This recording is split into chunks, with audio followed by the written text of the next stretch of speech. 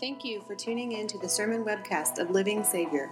We are one church serving in 2 locations, Asheville and Hendersonville, North Carolina. For more information, go to lsavior.org.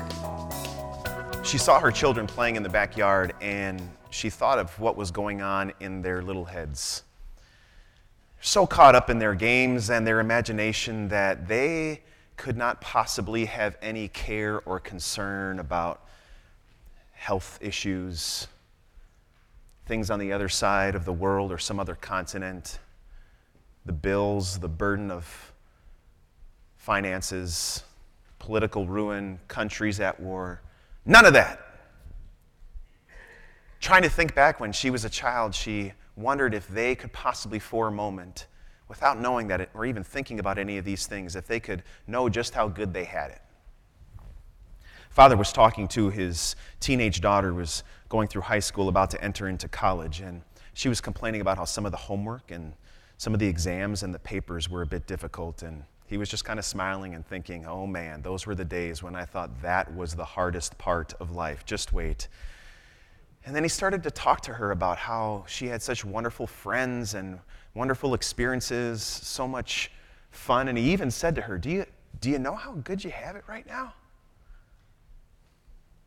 A young adult just launches onto the scene. Their new job, such independence. Everything is new. They don't need anybody. Such life, such energy, such zeal with everything that they tackle. Many of you who are much older now, as you look back to those first years, did you know how good you had it? Young parents with young children, they start to get their children ready for bed.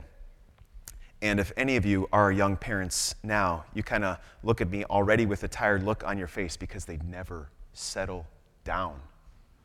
You start to joke about whether or not you want to give them a shot or some medicine of something, but then you start to wonder like if you're actually kidding or not, because they just never stop. And then you got the jammies of the all different sizes, especially with multiple children, and no, you can't have another snack after dinner before bed. That's not a good idea.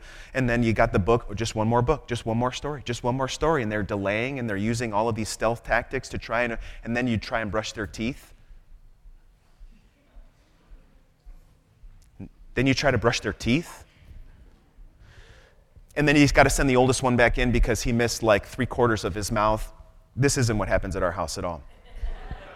And then you finally get them settled down and, oh, Dad, one more thing. Oh, Mom, oh, Dad, one more thing. And then one whimpers. And then you walk downstairs and you kind of look at each other with this like frazzled look in your face. And then you talk to people who are past that phase as their little ones who are all grown up. And then what are those people who have their little ones all grown up? What do they say?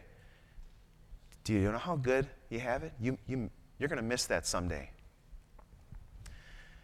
And maybe as the kids grew up, you might forget just how good you had it at the next phase or the next phase. We are perpetually in this trajectory in life where no matter where we are, we kind of put our heads down and we kind of plow through. And because of that tendency to plow, we kind of forget just how good we have it in the moment. I mean, just in the last 2 weeks, I have talked to parents, several of them being you, who said something to me like, well, yeah, and then they grow up, or you're going to miss this, or something else. And because you know it, we all are on this trajectory where we kind of fail to appreciate where it is, where we are right now, and because of that, we fail to see just where we are, and therefore just how good we have it right now, and what's uniquely special about where you are right now.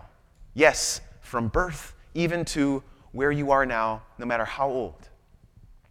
And since, not even if, since that is the case for our earthly life with every stage, is that not also the case with our life as a Christian? The first moments that you came into contact with God's Word and His grace, maybe it was at the font of baptism where the Spirit came into your life by His power and through the Word. Maybe it was later on in life as you grew in wisdom and in understanding. As a child, so full of wisdom and eager to know more, you just grabbed onto these things. As a young teenager, you remember wrestling with doubts. Maybe even now you might consider yourself to be an elderly person, and you know that you will never stop growing and learning and appreciating the mystery of God's grace in Christ Jesus and how He administered everything for your good. Do you know how good you have it? Do you? Like, I could give you examples of people in China who, no joke, real story, opened up a suitcase of Bibles which were outlawed in that province. And these people were crying because for years all they wanted was a Bible.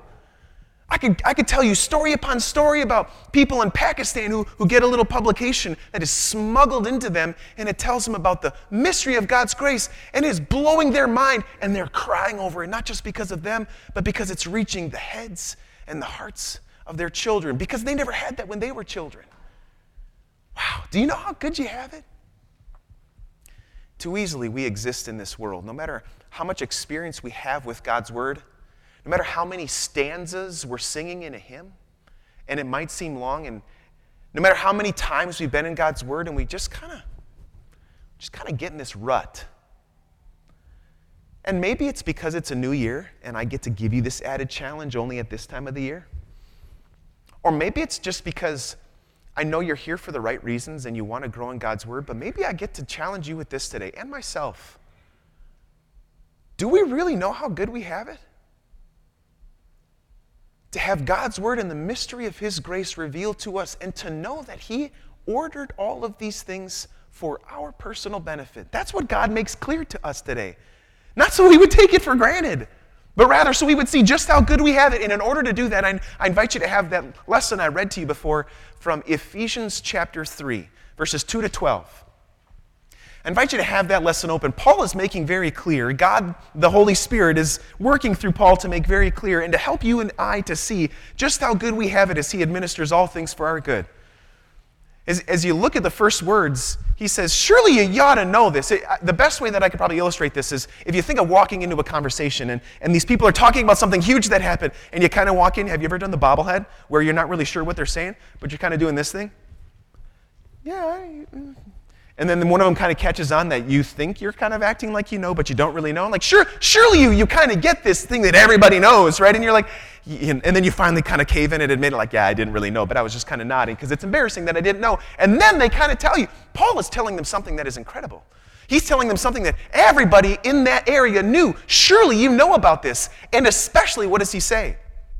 You know about how God uses this word of administration. It's as if God is lifting us up into his head to view just a little bit through his eyes how he ordered and administered all these things for the good of the Ephesian Christians. These people didn't know anything about God, except that God sent a missionary into their midst.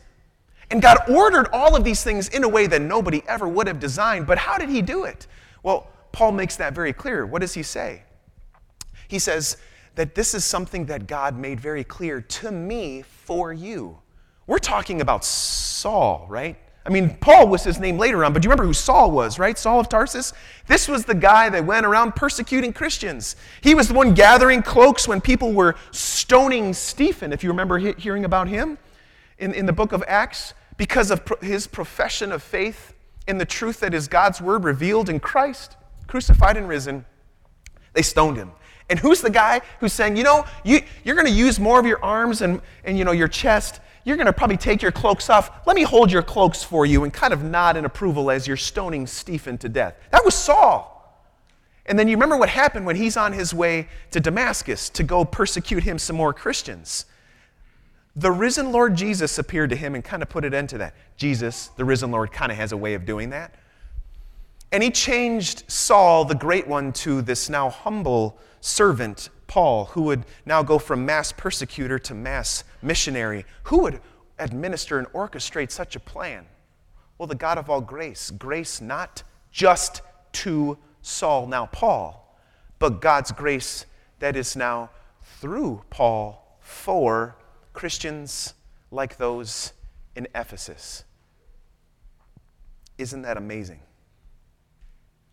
Can you think of another time when God kind of took the whole world, and not just a snapshot of the globe at one time, but all of history and outside of time? He did this great orchestration and made sure that it all worked so that people who you would think would be the last people on the planet to come and see Jesus, newly brought into the world, the Son of God in the person of Jesus Christ, and he would bring them through this great administration in a way we never would have thought of, using a star and going to Herod, and then they open up the prophet Micah, and then they hear, and then the star.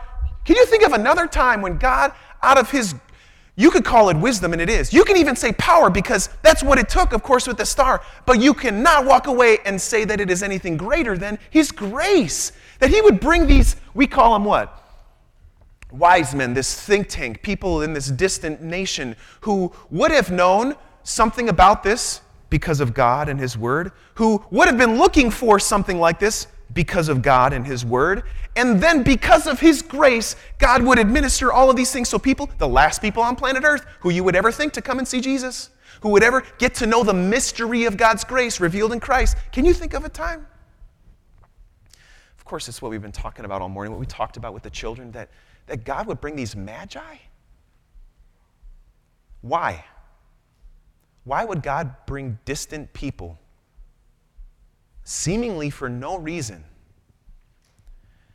Because this is what the God of all grace does, who orders things so that his grace would reach distant nations and tribes and even the last people you would think on earth. Let me ask you, can you think of other people who otherwise living in a world of darkness, and not just the dark world around them because of what we see in culture and politics and disease and fears of the future, conflict around the world, not even just because of the darkness out there, but when they're honest and humble in the quiet moments of their own heart, they see the darkness of their own fears and the things that they never should have said or done to the people they love the most, the way that they have failed to help the people that are closest to them and even children under their care, people who fail to see how good they have it, not even just with the country in which they live, not even just the family and the loved ones that they've been given, but also people who've been given such a revelation, such a clear picture of all of God's word,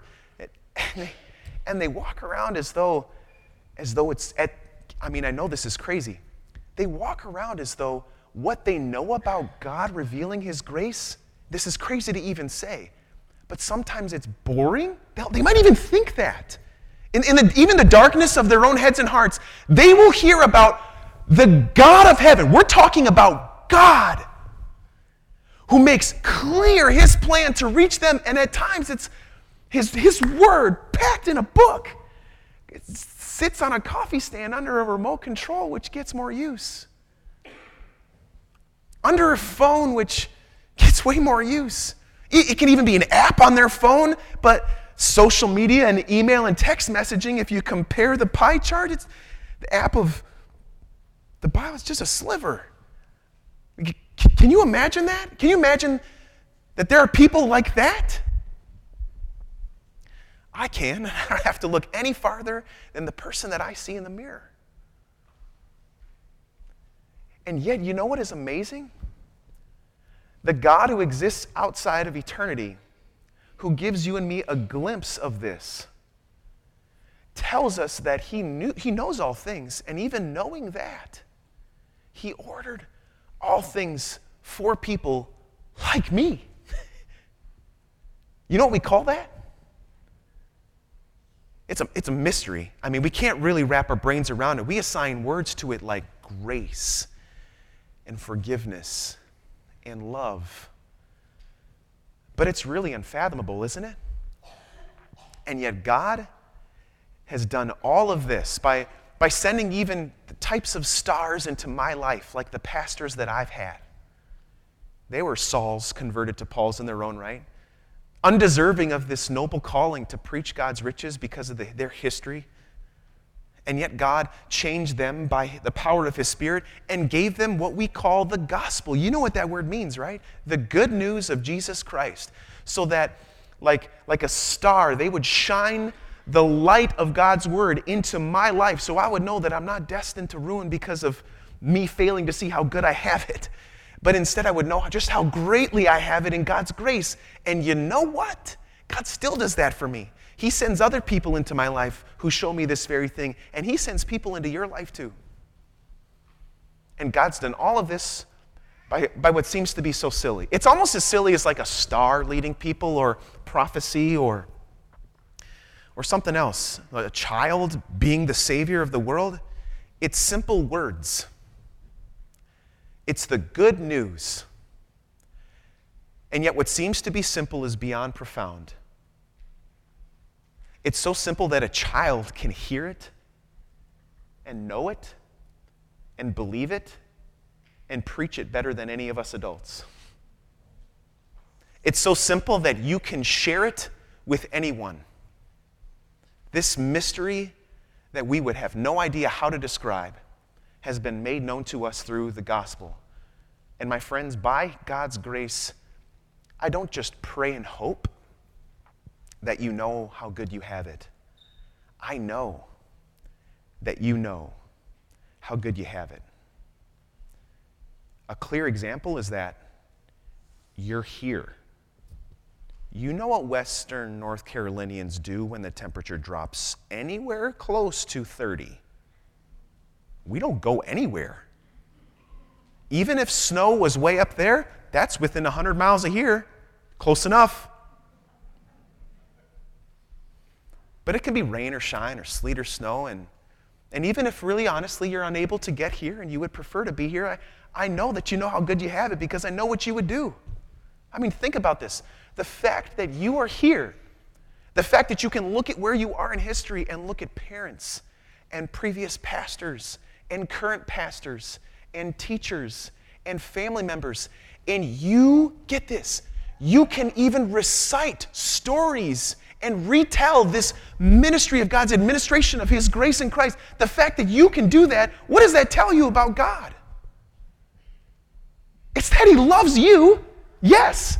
It's that He saved you, yes. But it is also so that you would know how good you have it, so that you would, as Paul said towards the end of our lesson, you would now be able to share this with others. Tell me, who is like a star that has been put into the lives of the people around you who do not know of this? It's confusing to them. It's frustrating to them. They're hidden in the darkness of their guilt. They're hidden behind the confusion of culture. They're hidden behind what seems to be the power of politicians around them. And they're so worried about all these earthly things that they have no time, maybe even not even a moment to pause to think about the eternal things of God's grace.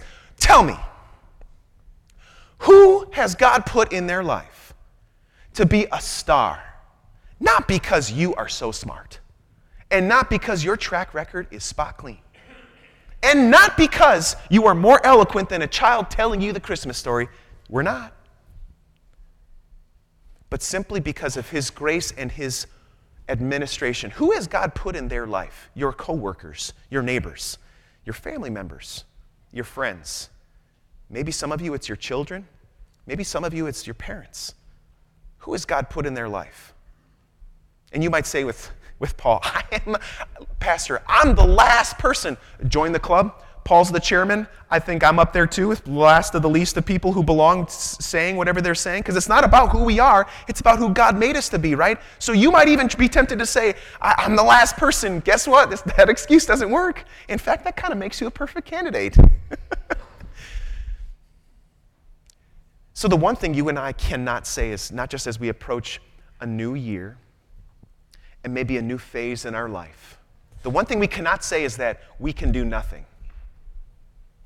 The one thing that we have to say is that we get to do not even just something, we get to do this incredible thing because we know how good we have it, and we can't help but look at every single soul around us who needs forgiveness for their guilt, peace in the face of their fears, and joy in the face of frustration and anger. We can't help but want that for them too, so they would walk around not just in life, but in eternity with us, and they too would know just how good they have it. There was a man who was sitting there listening to Bach play one of his cantatas for the first time. Do you think he knew how good he had it in that moment? One of Van Gogh's neighbors saw A Starry Night, that famous painting, shortly after he had painted it. Do you think that neighbor knew how good he had it?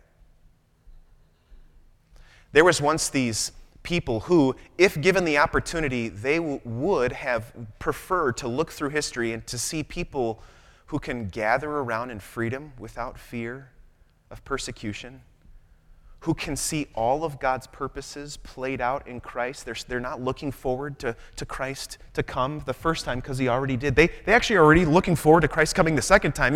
These people, think of Old Testament believers who, if given the opportunity, wish that they could have everything that you and I have, the whole thing laid out in one book for you and me, the administration of God's grace. Do you think that as they would look at you and me, they would say, man, I wonder if they know how good they have it? If given the opportunity, you think they would ask that?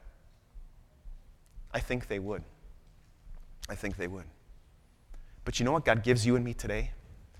He doesn't just open up our eyes and our hearts and our minds to see how true this is and what this means for you and me, but he even gives us this special zeal and desire to recognize where we exist right now in history, to know just how good we have it.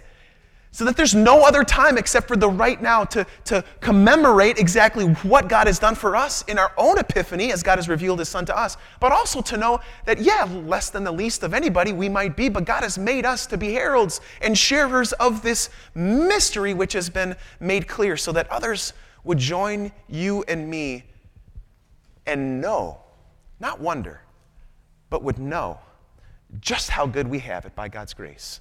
May God grant that to us all. Amen. Please.